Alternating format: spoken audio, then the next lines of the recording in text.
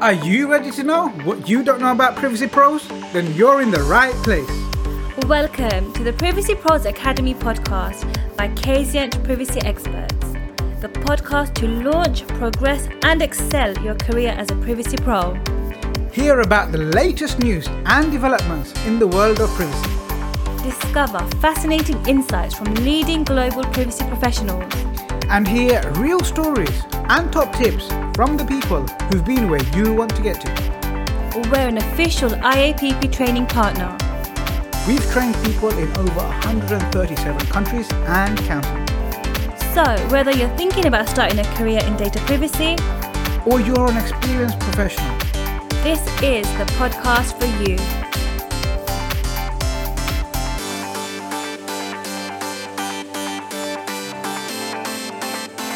Hi everyone, and welcome to the Privacy Pros Academy podcast. My name is Jamila and I'm a data privacy analyst at Kazient Privacy Experts. My co-host today, as always, is Jamal Ahmed, who is a fellow of information privacy and CEO at Kazient Privacy Experts. He is an established and comprehensively qualified privacy professional with a demonstrable track record solving enterprise-wide data privacy and data security challenges for SMEs through complex global organizations. He is a revered global privacy thought leader, world-class trainer, and published author for publications such as Thomson Reuters, The Independent, Euronews, as well as numerous industry publications. He makes regular appearances in the media, on television, radio, and in print, and has been dubbed the King of GDPR by the BBC. I always feel like I'm doing that in one breath. Hi, Jamal.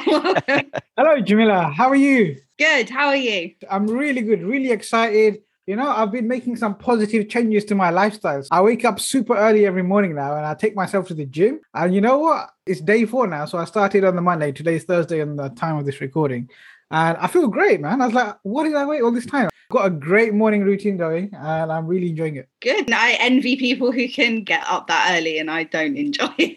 I'm moody for the rest of the day, but I'm glad to see that you're not, Jamal. No, it's all the endorphins, you see. Let's introduce him. Our guest today is Greg Edwards, who is the CEO of CryptoStopper. CryptoStopper provides ransomware protection by automatically detecting and stopping actively running ransomware attacks. They are the world's first digital security product to offer 100% ransomware protection. He was the president of Axis Backup from 2007 to 2015 and the president of Iowa Electronics from 1998 to 2007. Welcome, Greg. Thank you for having me. Jamal, I'm glad to hear you're working out. I'm an early riser too and have been trying to work out as well. Got to get those endorphins going. Thank you, Greg. Thank you for celebrating that with me. I think I'm still jealous that you wake up to a 60-acre farm, whereas I wake up to a concrete jungle. Taking up gravel bike riding, Wow. which is getting out in the country in the Midwest and riding my bike out there. Nice. That sounds amazing. Is that something that you do together with some other people or is that something that you do solitary? Both. So it's fun to do with other people, but not everyone wants to get up at 4:30 a.m. and go do that. So hang on. If you're getting up at 4:30 a.m., what time are you getting to bed? I go to bed early. All right, that's okay. So you're getting enough sleep. I was just a bit worried. Like, are you working too hard there, Greg? But I need my 7-8 hours of sleep. Me too, but I'm a late nighter. I'll be working into the small hours. I've always been a night owl. I used to be. I think the older I get, the earlier I get up in the morning and the earlier I go to bed at night. Yeah.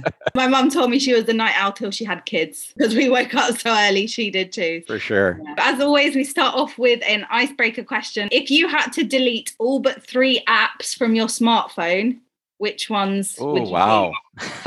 That is a tough one. So I'd have to say, definitely email. I'd have to keep email, text messaging, and probably my weather app. Interesting. I'm a private pilot. So Wow. I'm always checking the weather on my phone. Whereabouts do you fly to? Around the US. So the plane that I have will go about 700 miles in one go. Can get from where I am in the Midwest all the way to the East Coast, not to the West Coast, but to the East Coast if the winds are right. Could you fly to New York City? Yeah. Yep. I haven't ever done that before, and the airports on the East Coast and the air traffic is very congested out there. Yes, Right. yes. Do you have to kind of let an authority know that you're going to be taking your plane out on a particular day? Depending on where you're going, but most of the time not. And in the US, there are thousands of these small airports that you can land in. So you think of the massive airports, that's not where a lot of the places where I land, there's one runway. and no one there. So, Yeah. so you don't have to let anyone know when you go. There is air traffic control if you're flying in weather. If you're flying in the clouds, then you need to let people know. But otherwise, not at all. That's interesting. I like to sit and look at my flight radar app and just look at all the planes going across. And maybe I'll see yours when I'm looking at the US. Maybe Yeah. One day. I was just at a massive air show in Oshkosh, Wisconsin. There are over 600,000 people that go to this. Wow. Oh, and they had opened up this year. Obviously, didn't have it last year, but had it this year as the virus we thought was going away, but now may be coming back. Unfortunately. Yeah. But maybe then airspace will be a little bit more if travel restrictions. Maybe you'll have a bit of clear skies, clear airspace for you to fly about in. All right. Are we here to talk about privacy or something? Let's talk about privacy. I'm excited. This is our first pilot on the podcast. Amazing. Good. Glad to break that ice. We should have changed your title, Captain Greg Edwards. There you go.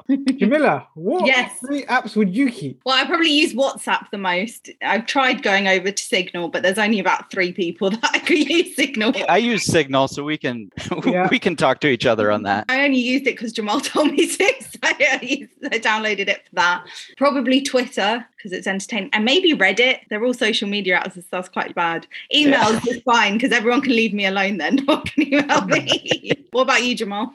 I'd distract the whole thing away. I don't need any apps. I would love that. Wouldn't that be great? It would be awesome. I think I'd get withdrawal symptoms. I used to actually go on vacation in locations that I knew did not have internet connectivity. Oh, wow. And you almost can't do that anymore. But I've been on some vacations into the Arctic Circle, and used to be that you could go to the Caribbean and not get internet connectivity, but that's pretty ubiquitous anymore. The only place I'm thinking of where I didn't have internet connectivity was last week on the Underground in London. There you go. You don't want a vacation there, though. Go on holiday to the They're bringing internet connectivity to the London Underground. I don't know why, but they are. People want to be able to check Twitter while they're moving on, right? People want to be able to check their emails because they're late for work because the Underground system broke down again. Yeah.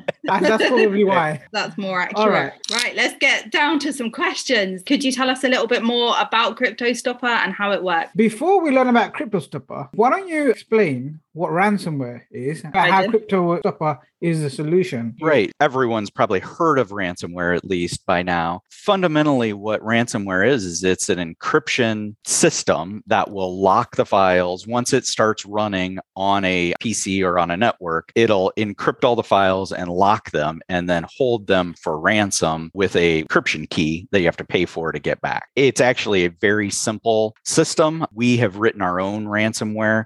And to attack a network and be able to go out and discover everything on a network and then start encrypting it, 93 lines of code. So not a lot. Wow. Not a lot. Yeah, it is. And if you think about applications like WinZip or 7-Zip, it uses that exact kind of technology to encrypt the files when we used to have to do that to email stuff. It will encrypt those files, and they've taken that technology and weaponized it. So just put it into perspective, if it only takes 93 lines of code, how much code does, for example, running Facebook? I mean, tens of millions, maybe hundreds of millions. So there we go. That kind of shows the kind of scale of it. So ransomware, like a virus then? Yeah. So ransomware is now, the way that it gets into a system is through malware. So at its core, ransomware is malware. And if you think about prior to the introduction of cryptocurrency, then when we would get a malware infection, it typically, and you guys probably remember this, your computer would get slow and reload it and everything's back to normal. Well, now when those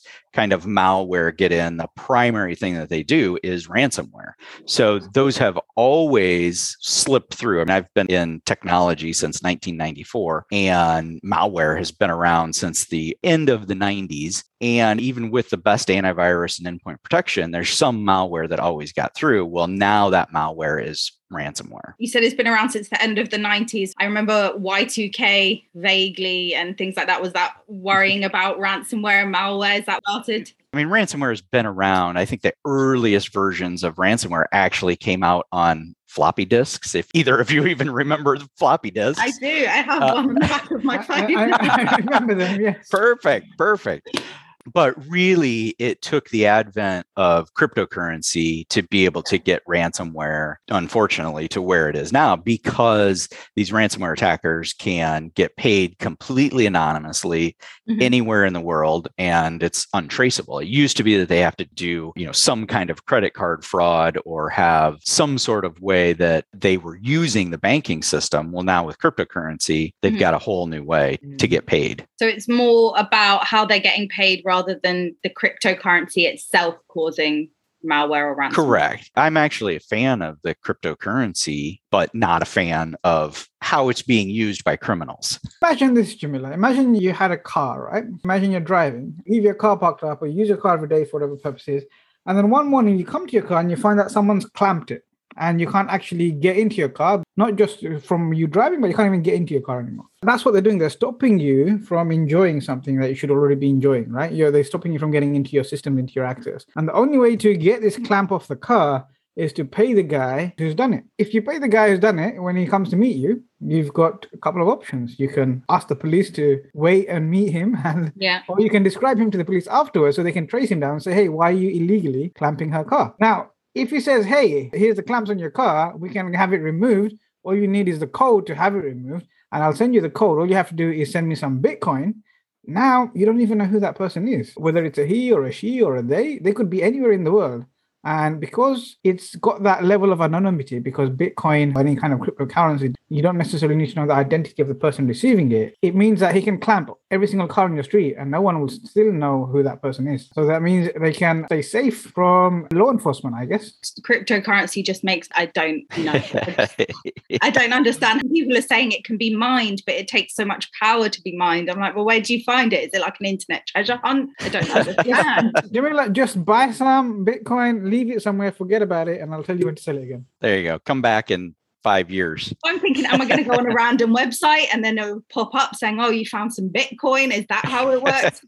It's all about solving an algorithmic problem is really what it comes down to. So it's just solving for these calculations. That's how Bitcoins are mined and all the cryptocurrency are mined. So tell us more about how CryptoStopper helps with ransomware attacks. And you offer 100% ransomware protection. I know a lot of privacy professionals who would be really interested in learning more about it and how it can really help them with their clients and their businesses that they work in right now. So why don't you tell us a little bit more about how that works? What our system does, at the core, it's a file integrity monitoring solution. So it's watching the files on a system. We only sell to businesses. It's not a consumer product. So once a business installs CryptoStopper on their servers and on their laptops and desktops, then it's watching those files and watching for that encryption activity and halting it. So it doesn't matter what variant of ransomware it is that's running. As soon as it starts encrypting files, then we identify and kill that infection. We add to that not only watching the existing files, but we add bait files, which is a subsection of cybersecurity called deception technology. So we add these bait files throughout the network to enhance and speed up our time to detection. And our time to detection is in milliseconds. So this is really where my experience came from and the engineers that work with me. When we owned the offsite backup and disaster recovery company, we became experts in recovering from ransomware attacks because starting in 2012, ransomware was the most common reason to have to do a recovery and still is today. So again, you think about those files getting locked up. The other option is to restore from backup and bring the files back. Now, a lot of times they're also sabotaging the backups, and so that's not an option. But when you think about how our system works, it's watching for that encryption activity and then taking action against it. And that's how we detect and stop ransomware so quickly. Your software can tell the difference between ransomware encrypting a file and then me trying to encrypt a file for my own privacy. Absolutely. And the big difference between that, we have a whitelisting system so that we can go in and whitelist specific applications like a WinZip. But from a privacy standpoint, that's typically done at the disk level. And so it's transparent to the user, which is important, and that our system doesn't stop that. What other things about CryptoStopper is different from other ransomware providers? The big difference is that deception technology, intermingling not only our bait files and those native files, but then watching those bait files so that no matter what the encryption is that's running, that we're going to detect it and kill it. I think that's really helped explain a lot about ransomware. It's definitely made things more clearer in my mind. Well, Jamal's explanation of car getting clamped, that's a great analogy of how it really works. And then to pay that attacker completely anonymously, how do you know if you're going to get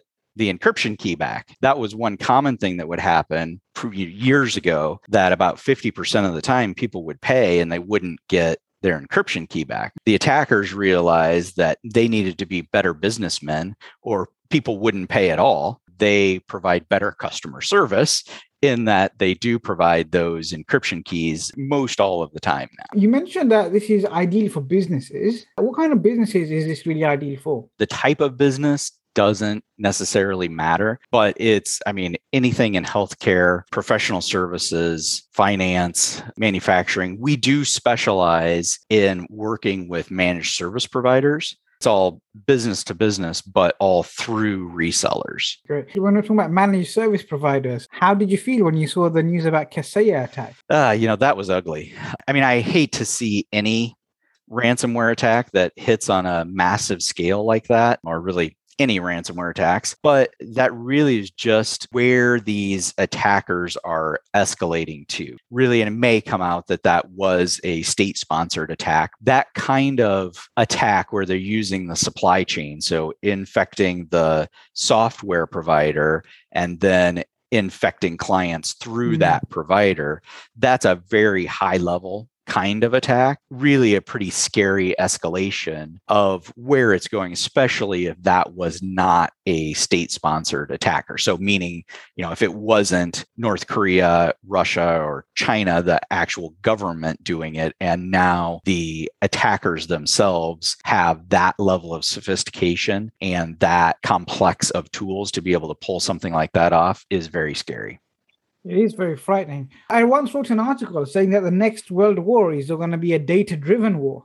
And examples of the state-sponsored attack, and especially hearing you talking about it, it makes it seem more and more actually like it was a lot more, is really accurate, and that's exactly what's going to happen. Why are we seeing so many state-sponsored attacks? Part of it, the state-sponsored attacks, so North Korea is really the only state-sponsored ransomware purveyor, I would say. So the Russian government traditionally hasn't been involved in ransomware other than a few incidents, but they haven't, from a profit motive, been involved in ransomware. Now, there are lots of Russian attackers and cyber criminals because it's not in Russia, it is not against the law to be a ransomware attacker. As long as they're not attacking anyone in Russia, then it is absolutely not against the law. Wow. And so do you say, is that a state-sponsored attacker then? Well, it depends. I do think that we're going to find out in the next several months if the US and US allies will force any kind of sanctions against Russia to try to get them to clamp down. But the most recent UN resolution, or exactly what Vladimir Putin proposed to the UN, but really he basically said, nope, we're not going to do anything. Interesting. We'll see how that plays out, what the consequences of that are. Earlier, you were telling me about the Accenture ransomware. What can you tell us about that? That's really the exfiltration of data, and I assume also a encryption of data. But what ransomware has pivoted to is not only what we talked about, where it's clamping down the files on the local network, but then also exfiltrating that data. And so yesterday it came out that it was discovered that on the dark web, there's a trove of Accenture files that are being held for ransom, but wouldn't surprise me if it's not probably in the 10 to 20 million range would be my guess for a company like Accenture. And do these companies tend to pay those ransoms? So unfortunately, a lot of them do.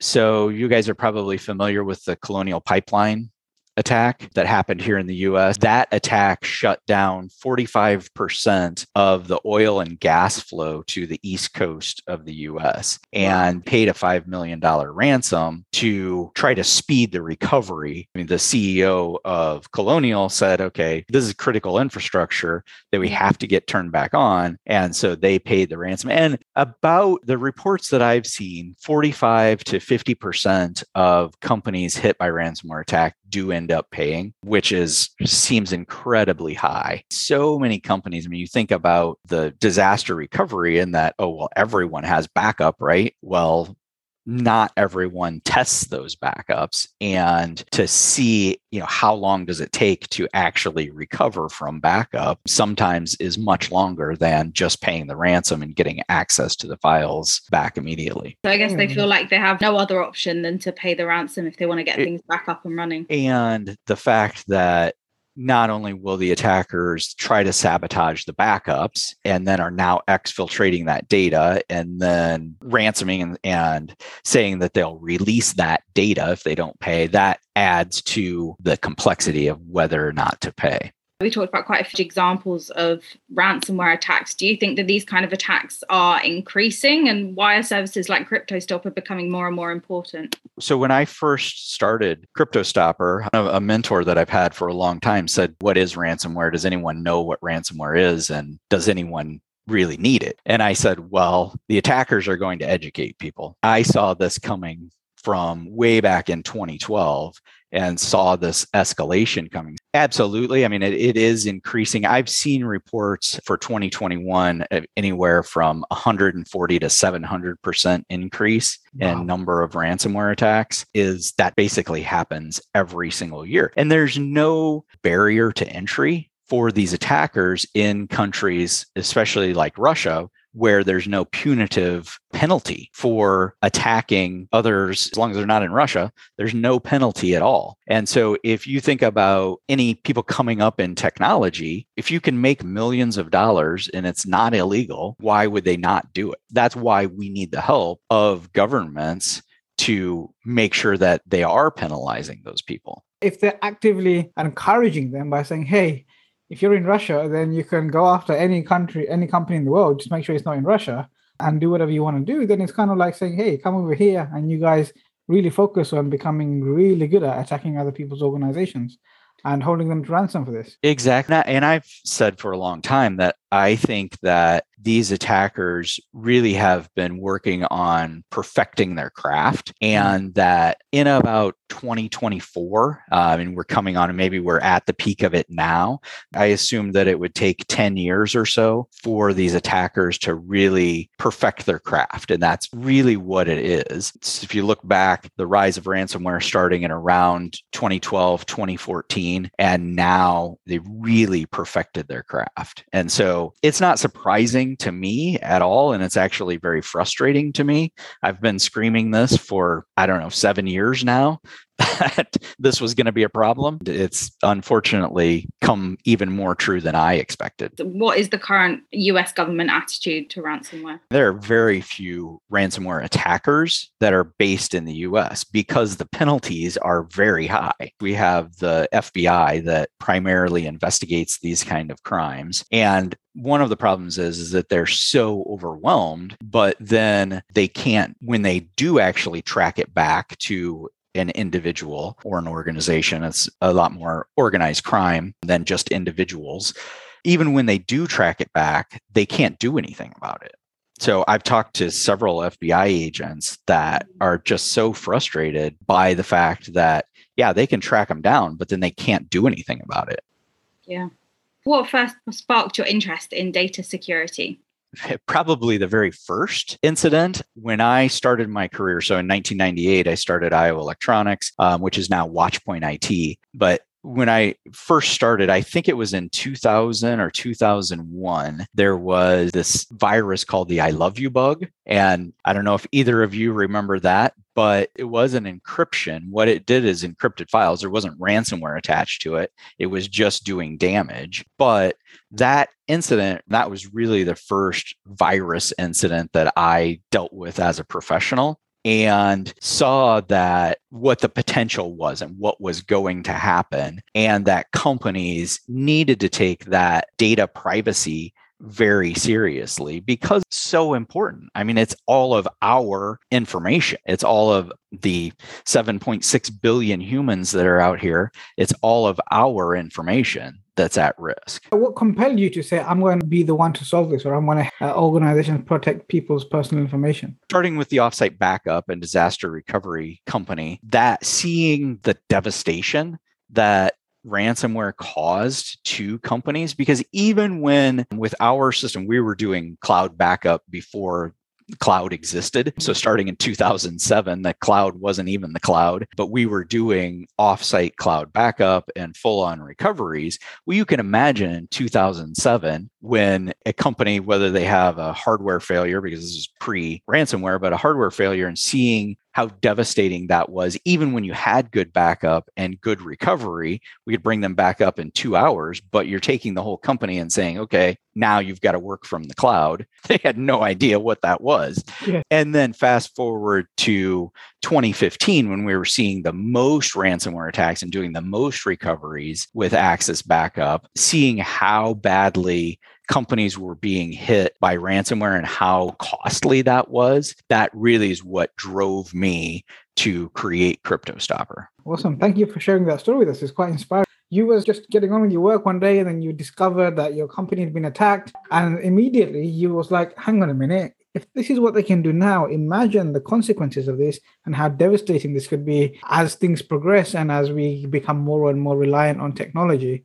And now we see that you've gone to a stage where you actually said, you know what, I'm going to actually step up and I'm going to provide a solution.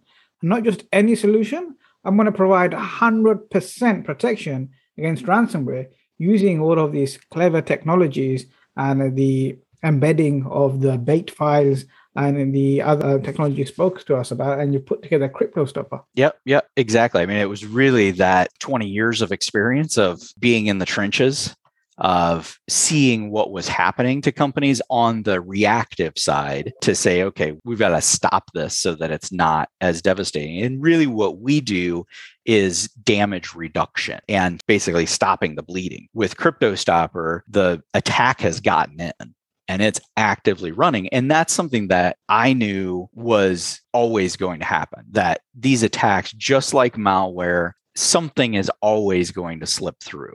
And it only takes one. I mean, if you have 10,000 or 10 people in your company, it only takes one person to slip up to let that attack in. Exactly. And I always say to my clients, it's not a matter of if, it's when. It's going to happen. It's just when it happens. And when it does happen, you want to make sure that you put yourself in the best position to mitigate, really decrease the chances of any damage. And if we can make ourselves resilient, or if you're listening and you're previously professional and you want to help make your organizations and your clients resilient, this is really the way forward. Yeah. Obviously, coming from an offsite backup and disaster recovery standpoint, I mean, you have to have backup, but you don't want to have to go to that backup. I mean, you can imagine, again, use the car analogy that you do. I mean, being locked out of your car is bad. Imagine a 10,000 employee company being completely locked out of their computer system. I mean, shuts companies down. We had an incident like that here in the UK not too far ago. They shut down the National Health Service.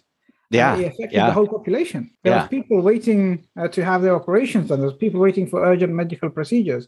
And the NHS, the National Health Service, nobody could access their files. Nobody could access that information. Right. And you think about it, almost every business today, if you take away their computer system, you've shut them down. Pretty much. And that's what these attackers know. I mean, everything from healthcare to manufacturing to lawn care service that's local here in my area, that they've said, if you shut down our computer system, we can't do anything because we don't know where to send our staff. So you think about that from a lawn care service that is out of business if their computer system is down.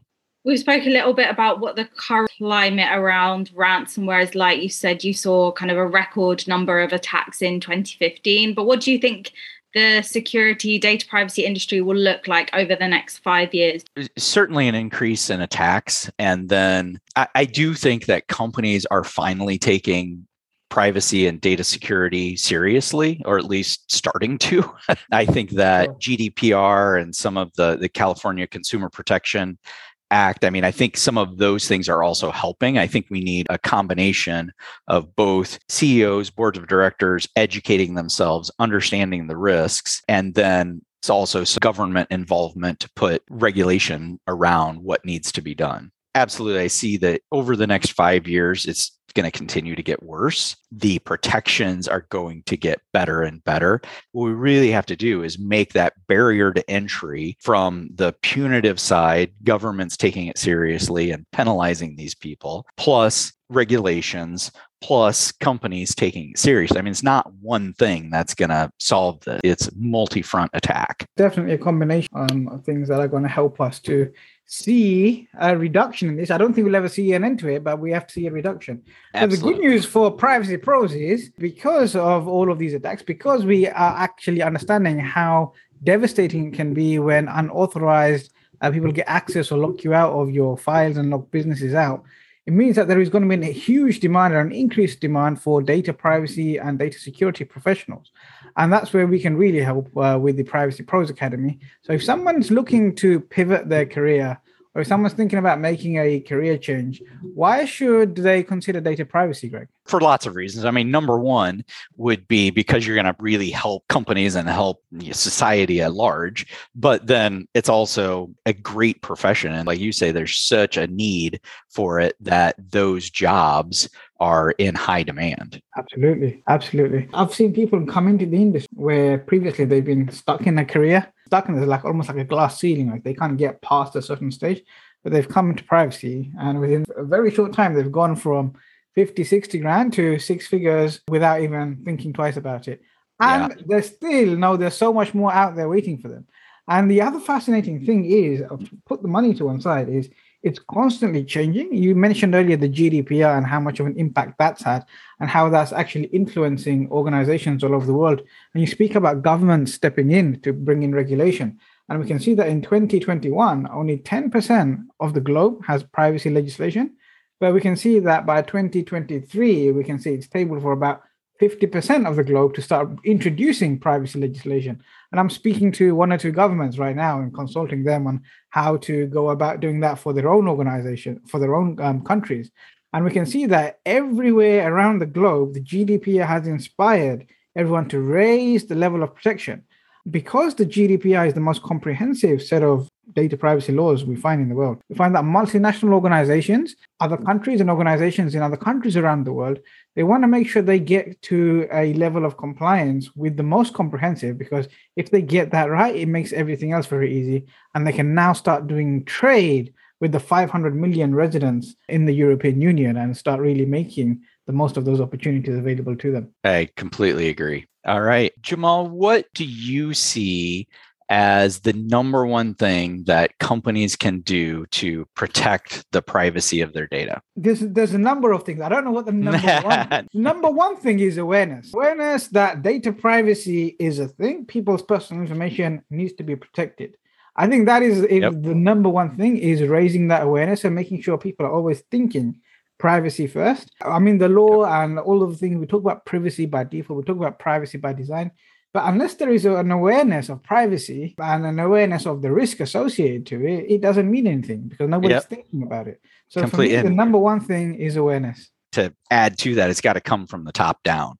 It's got to be the board of directors and the CEO that take it seriously and implement the controls that are needed. 100%. Couldn't agree with you more on that one, Greg. All right. Yes, thank you so much for joining us today. It's been great to speak to you. Thanks for having me. Fly over and visit sometime. I would love to. I don't know that my plane or myself are quite ready to make that transatlantic flight yet, but I would love to come over commercially.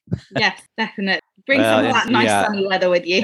And hopefully we can get through the current pandemic and we can all travel again without any worries. Yeah, I'm really looking forward to your visit, Greg. Awesome. I will definitely contact you guys and have you show me around. Definitely. Thank you so very much. Right, thank you.